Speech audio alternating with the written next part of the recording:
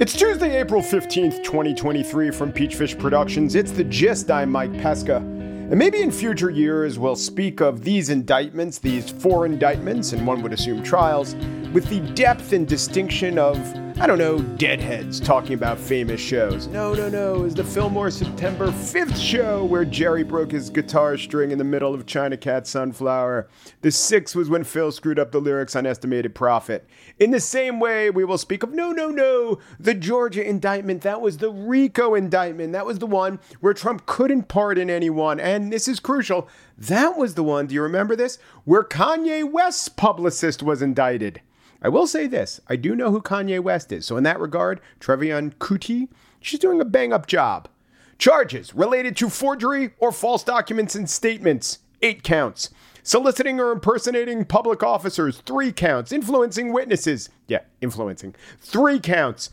Election fraud or defrauding the state, 3 counts, and a count each related to perjury, racketeering, and computer tampering. Trump does not face all of these charges, but people who do face the charges could, what is the term du jour? Yes, they could flip on Trump, and they all have exposure. I think of a certain gentleman named Mark Meadows. He might not want to go down with the ship, waylaid as the ship is by the Kraken. We will have much more with a top Fulton County defense attorney tomorrow. But on the show today, the middle ground between the lame-brained attack on the Women's World Cup loss as a casualty of wokeness and just regarding the team's poor performance of having nothing to do with mindset at all. That will be in the spiel. But first, a few weeks ago, a FOIA request revealed a series of Slack messages among scientists who were putting together what would become a vital paper in defining the COVID-19 pandemic. They were looking for the proximal causes. In other words, did it originate in a lab or zoonotically? The scientists would go on to publish in the journal Nature Medicine. They discussed among themselves how they would mislead journalist Donald McNeil in the questions about lab origins. They had doubts about the natural origin of the virus. Their paper, however, concluded, quote, "We do not believe that any type of laboratory-based scenario is plausible." Their internal discussions revealed otherwise. In his first interview since the publication of those Slack messages, Pulitzer Prize-winning journalist Donald McNeil is here, and that's next.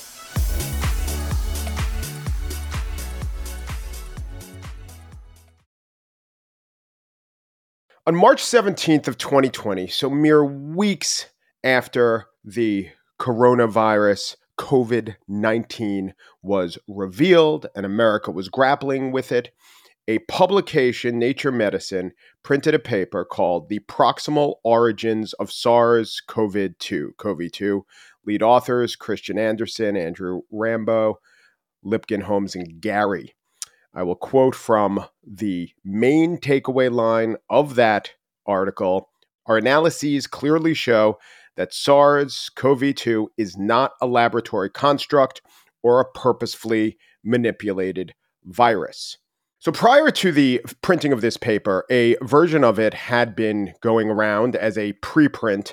Donald McNeil, the New York Times journalist, had seen this, and he had been contacting various scientists asking, and I will quote from an email that he wrote to a couple of the scientists on that actual Nature Medicine article that I quoted. He wrote, "I'm trying to check out a rumor that an editor got from a government source that the U.S. government is trying to seriously investigate the possibility that the nCoV-2, novel COVID virus, came out of the Wuhan virus laboratory rather than out of a wet market.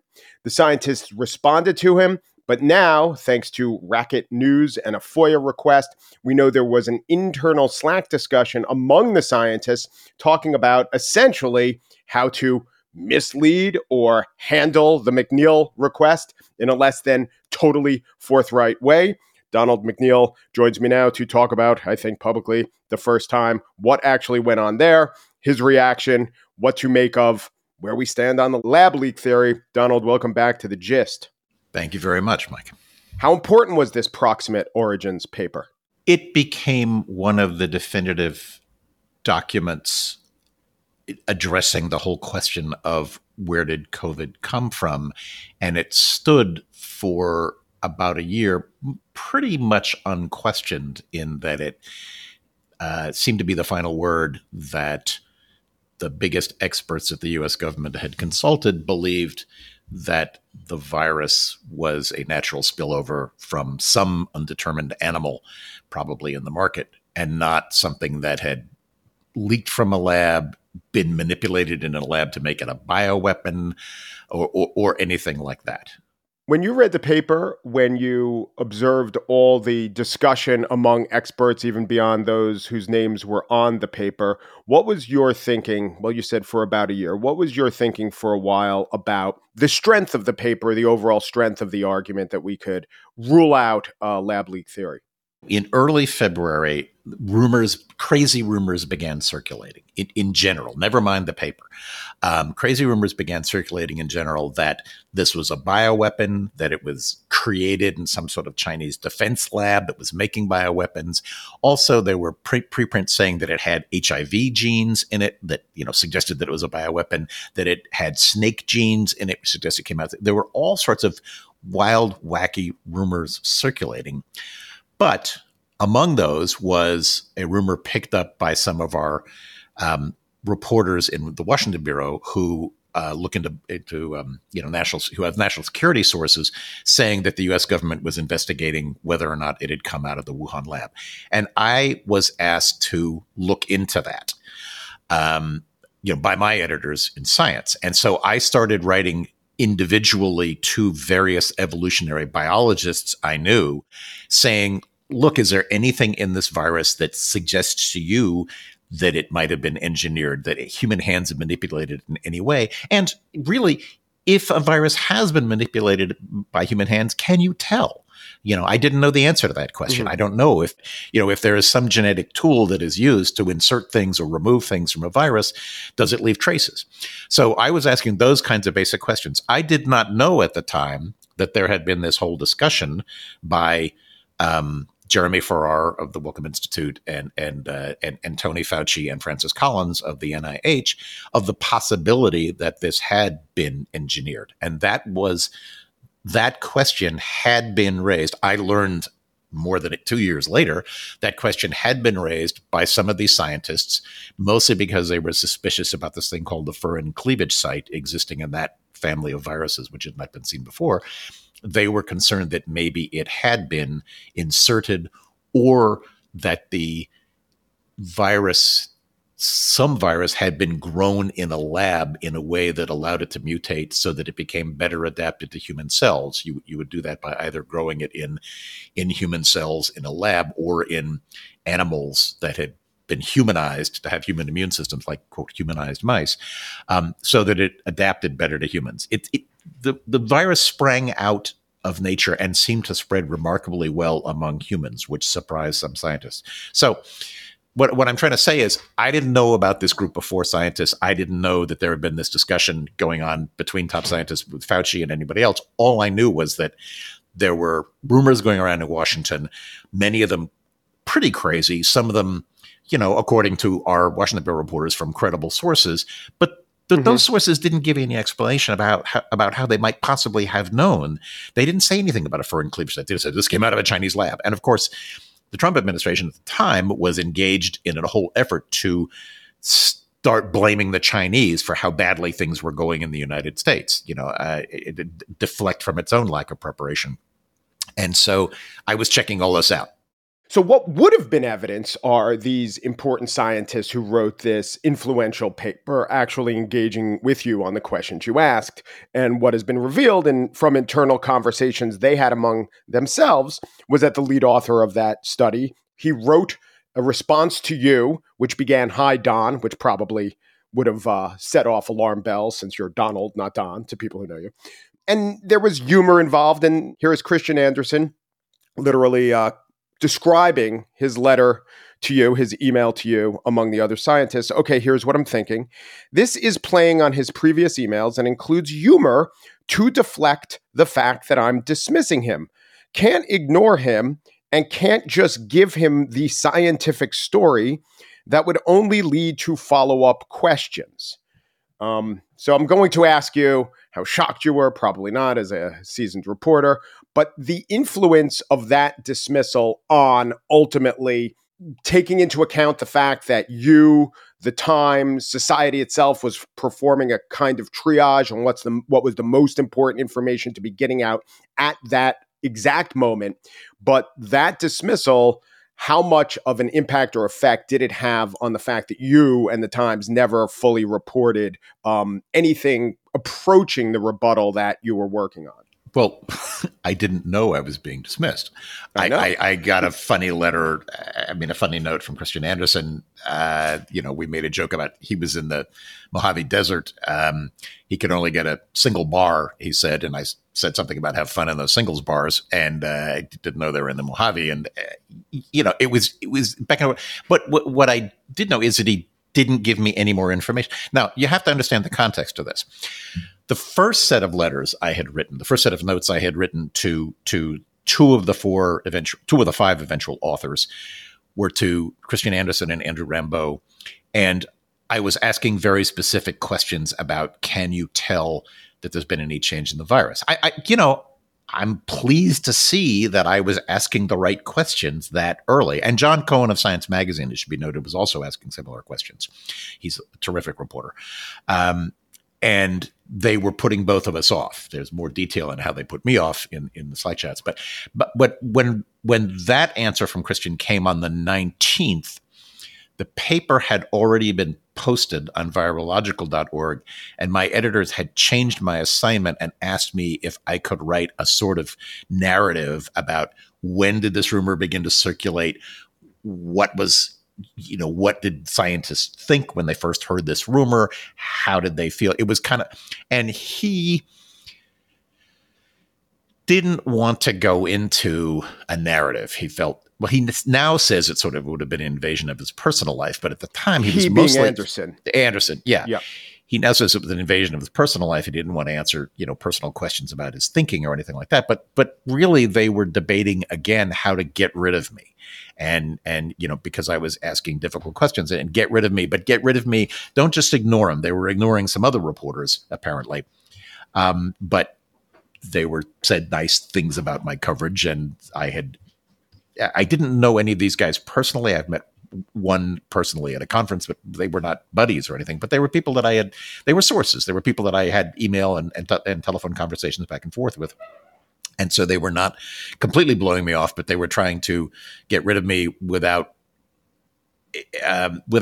giving any more of an answer than they had before, which was essentially, we don't see anything in the virus that proves that it was manipulated. But they, again, were not saying, we worried quite a bit for quite a while that it was manipulated, and we have now convinced ourselves that it was not.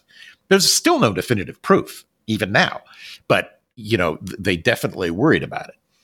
Was his response, therefore, effective in what his motivation was, which is to get you to stop writing the story? Or was it more the case that you're doing this broad canvassing of people who may know, and if someone says, look, in whatever way, a nice way, a dismissive way, a funny way, yeah, I'm not going to comment on this. You just have so much else to do in the middle of this raging pandemic. It doesn't matter what you think of why he said that, you're going to move on. That's probably accurate. I had other assignments, like these big predict the future assignments. I wasn't getting anything new from him or anybody else involved. I obviously did not know about the phone call, the February 1st phone call, or the other things that we now know about because of FOIA acts by other reporters. So I didn't know the context, so I didn't have anything new to say. So I just kind of let it go. Yeah. So dismissing you is one thing. People of power dismiss journalists all the time, effectively or ineffectively. But what they were doing internally, the discussions they were having internally might well be another.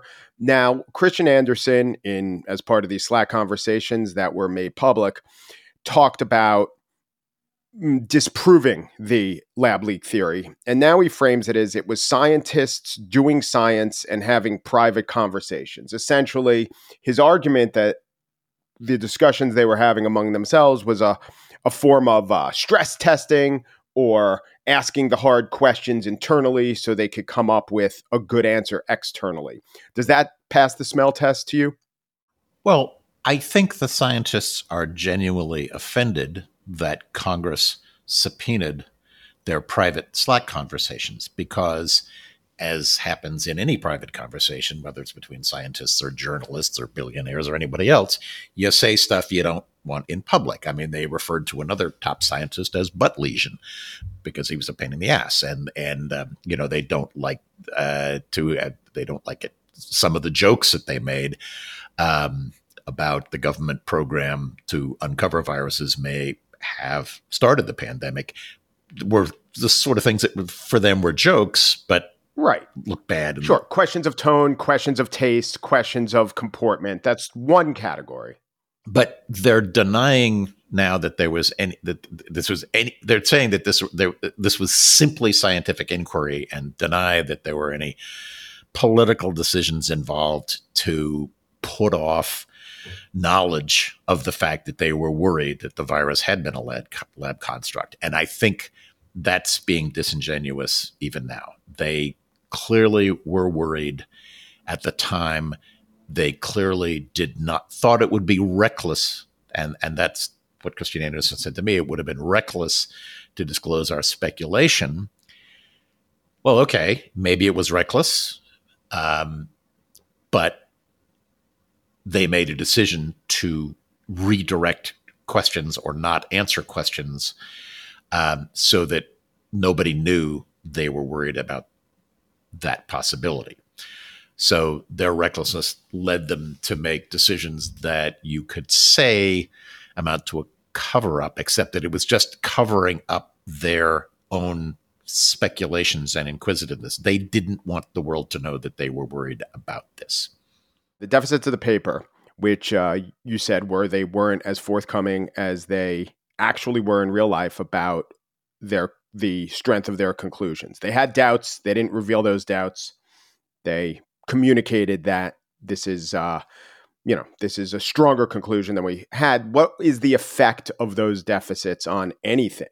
I don't think that makes much difference because they only knew what they knew. The fact that they concealed some of their worries doesn't really change what we, the world, know about what was going on in China at the time and what other viruses are out there in nature.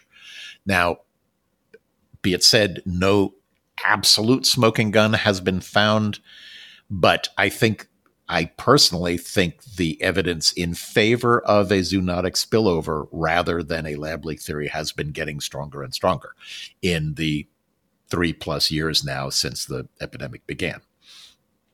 So finding out that a small group of scientists didn't say everything they worried about when they wrote a paper doesn't really change the demands we should put on China for a full explanation. The main thing that's missing in this is China has said, essentially, take our word for it, no such work was being done in Wuhan that could possibly have allowed this virus to evolve. And the world wants to know, well, okay, if you say that's true, prove it.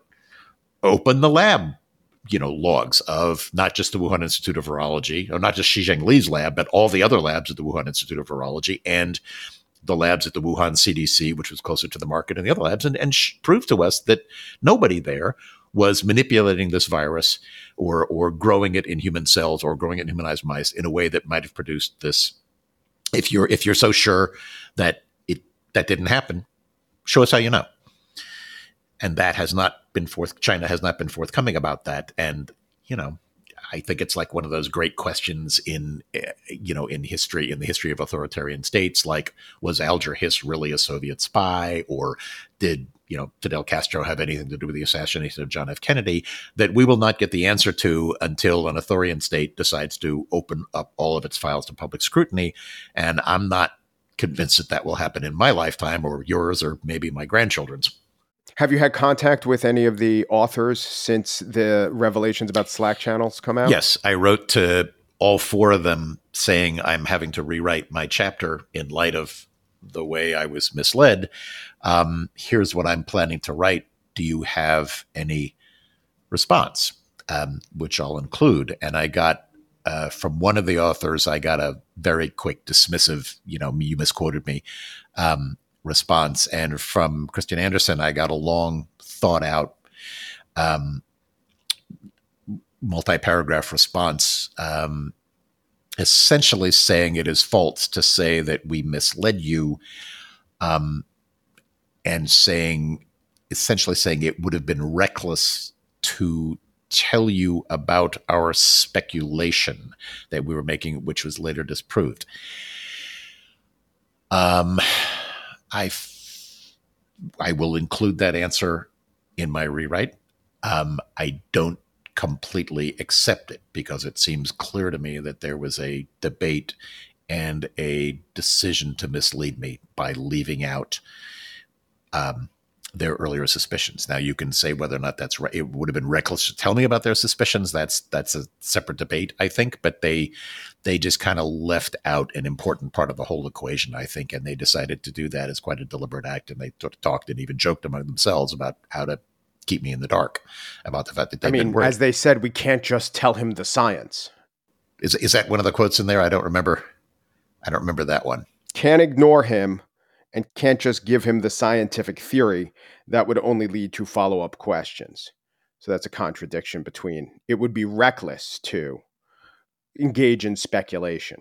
What he told his fellow authors at the time was, we can't give him the scientific theory. He's now framing that to you as engaging in speculation. Quite different things. It was a hypothesis. It was a fear. Perhaps this virus, they definitely had this fear. That was one of their hypotheses, that this virus had been manipulated in the lab. They did not want to tell me that that was one of their original hypotheses. What they told me instead was, we haven't found any evidence that it's been manipulated in the lab. But they didn't want to say... Yeah, but my point was, when he's writing non-defensively to people of his own mindset, he describes the idea that it was a lab leak as the scientific theory. When he's writing to you, defending his actions, that same mode of thought he describes as engaging in speculation. They're both, I guess, the same thing, but when he's writing not for public consumption, I would think it reveals what he actually thinks of that idea more accurately, to call it a scientific theory rather than speculation. It was their fear that it was a hypothesis, and they were testing that hypothesis among themselves and doing research to see if there was evidence of things like furin cleavage sites in nature in that family of viruses. They decided among themselves not to tell me they had that fear, which led me to believe that they never thought there was any such thing, any possibility in nature. So that's what I mean. I wasn't lied to, but it was a sort of what as a Catholic you would call a sin of omission. You failed to do something you might have done that would have been more honest had you done it. Donald G. McNeil was a longtime reporter for the New York Times. He shared in the Pulitzer Prize for coverage of the coronavirus. His book, coming out in 2024, the first days of 2024, is to be titled Wisdom of Plagues, Lessons from 25 Years of Covering Pandemics. Donald, thank you so much. Thank you very much, Mike.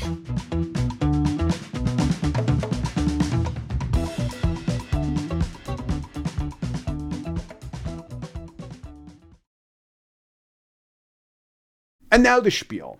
Spain has qualified as a finalist in the Women's World Cup. Their opponent will either be Australia or England, but not the United States.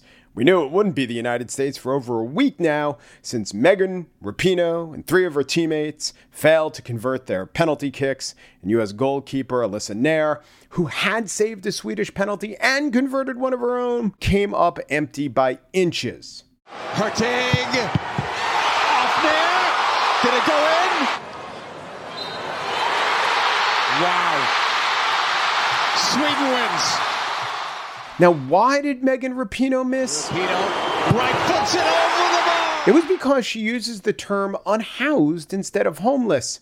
And why did the stalwart American keeper seem to save the winning Swedish kick only to have replay reveal that it went in? It was no doubt because she uses the word Latinx. Actually, I might be taking advantage of your unfamiliarity with soccer. Those explanations, centering on social justice stances of the members of the U.S. women's national team, they turn out not to be good explanations for athletic failure.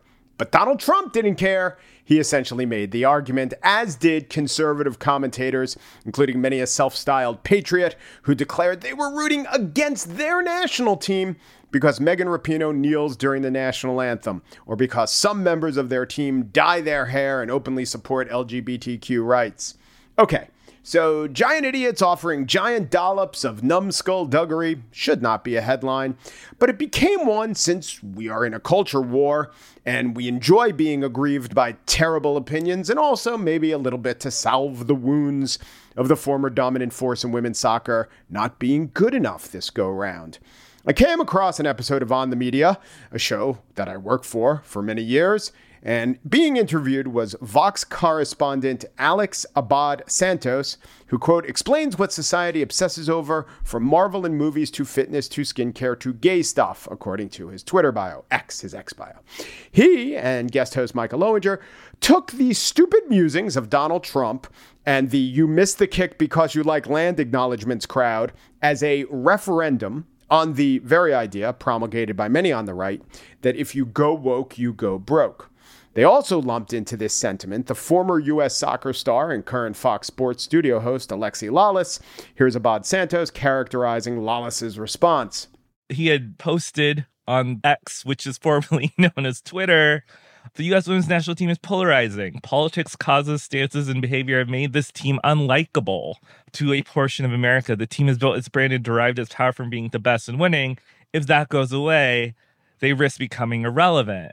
And then his critics quickly pointed out, like, this man has never, ever been in any danger of winning a World Cup. Under his own terms, you could argue that, like, well, the men's national team is irrelevant since it's never won. The general message is these unlikable women hate America. It's good that they lost, even though they represent America. Other members of the media heap scorn on Lawless as well. Here's CNN's Brianna Keeler setting her sights on him. The former U.S. men's national team player turned commentator Alexi Lalas tweeted, "Don't kill the messenger. This team is polarizing. Politics, causes, stances, and behavior have made this team unlikable to a portion of America." I mean, we should note that his record, if you put it up against, say, Megan Rapinoe's, it pales quite in comparison.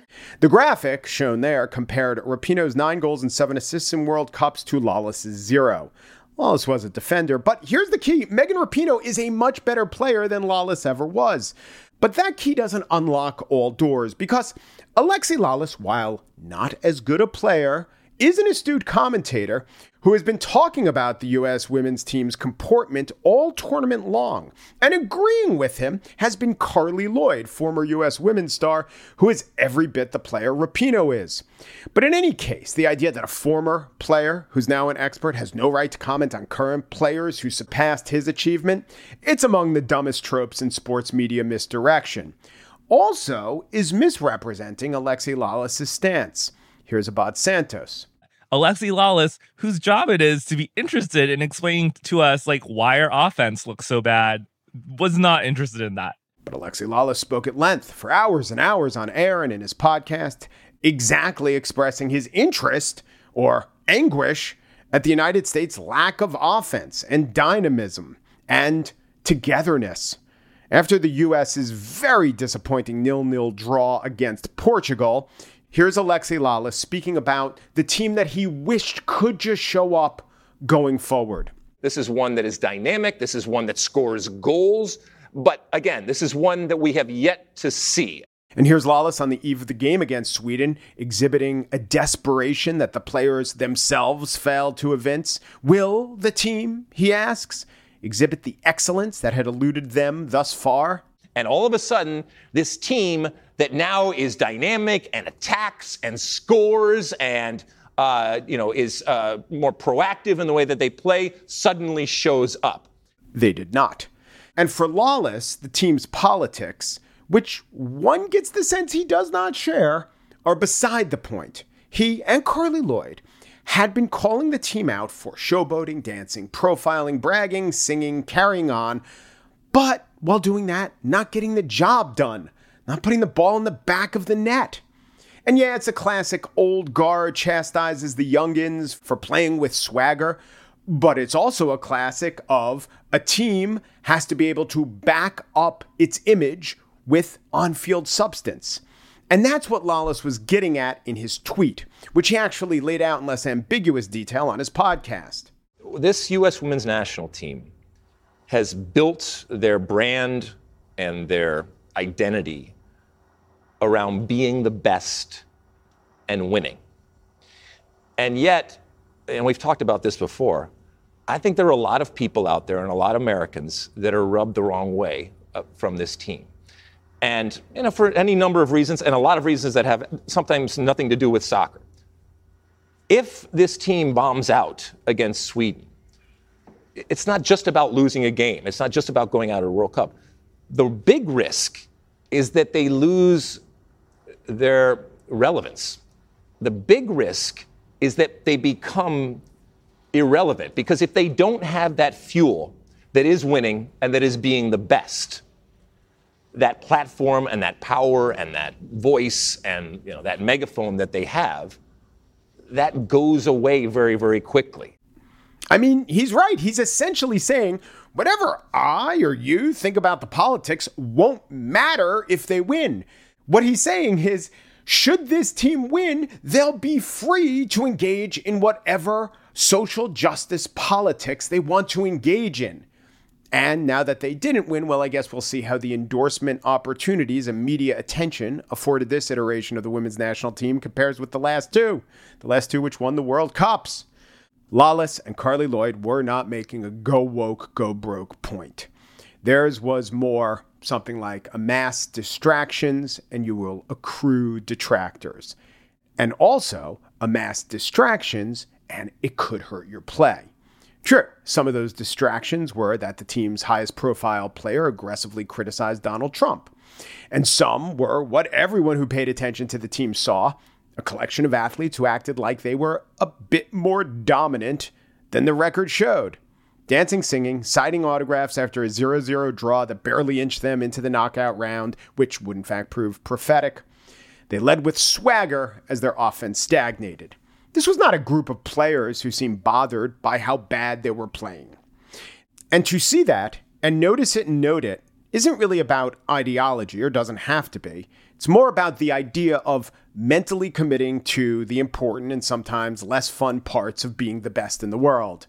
So the criticism of the team as woke, it is largely idiotic, but criticizing their mindset and comportment as inherently Trumpist, that is also reductive. At one point, Abad Santos listed the legitimate critiques of this team. If any of those players had actually clinched it, we probably would have won. But if you ask soccer experts what was happening, the U.S. has had a lot of troubles in recent years because they're basically in a transition phase of having old players and having new players and veterans and mixing. There was nothing going right for the U.S. at the beginning of this World Cup. Not to mention all of the injuries. Yeah, so many injuries, a roster that was depleted, a coach that people now are saying was in over his head and wasn't making the best decisions. All of these are valid criticisms of the U.S. team, right? Well, to address the obvious, if they would have clinched it, yeah, they would have clinched it. But notice how the mental approach among the players is not listed among the valid. Notice how talking about the overall attitudinal disposition of the players, including Rapinoe, who laughed, she said ruefully, after her missed PK, was elided. I don't even know that the big problem was mental. Whenever a team underperforms, their mentality is always called into question. But sometimes that is an apt critique, is it not? Not treated as such in this case. I do think that actual valid critiques, like Lawless's, were folded into a political context undeservedly, often from analysts who might not have the most in-depth knowledge of sports. To Colin Kaepernick, to LeBron James. If you're dunking, you should know the game. There is a final point to make about the backlash to the really dumb critiques of the women's failure serving as a shield to better critiques. It does no favors to these athletes their competitors or future generations to take off the table any blame beyond it's the fault of injuries, coaching, or the blending of generations, which always happens with national teams. There are times when champions, or once heroic champions, reveal themselves to be lacking in areas within their control: the physical, the strategic, and even the mental. The women of this U.S. women's national team can put the blame on circumstance to a large degree. Political leanings, I'd say, to basically no degree. But on their own agency and mental approach, to some degree. Being honest about that has nothing to do with going woke or going broke, but is the only way for the fortunes of the national team and their fans to prosper.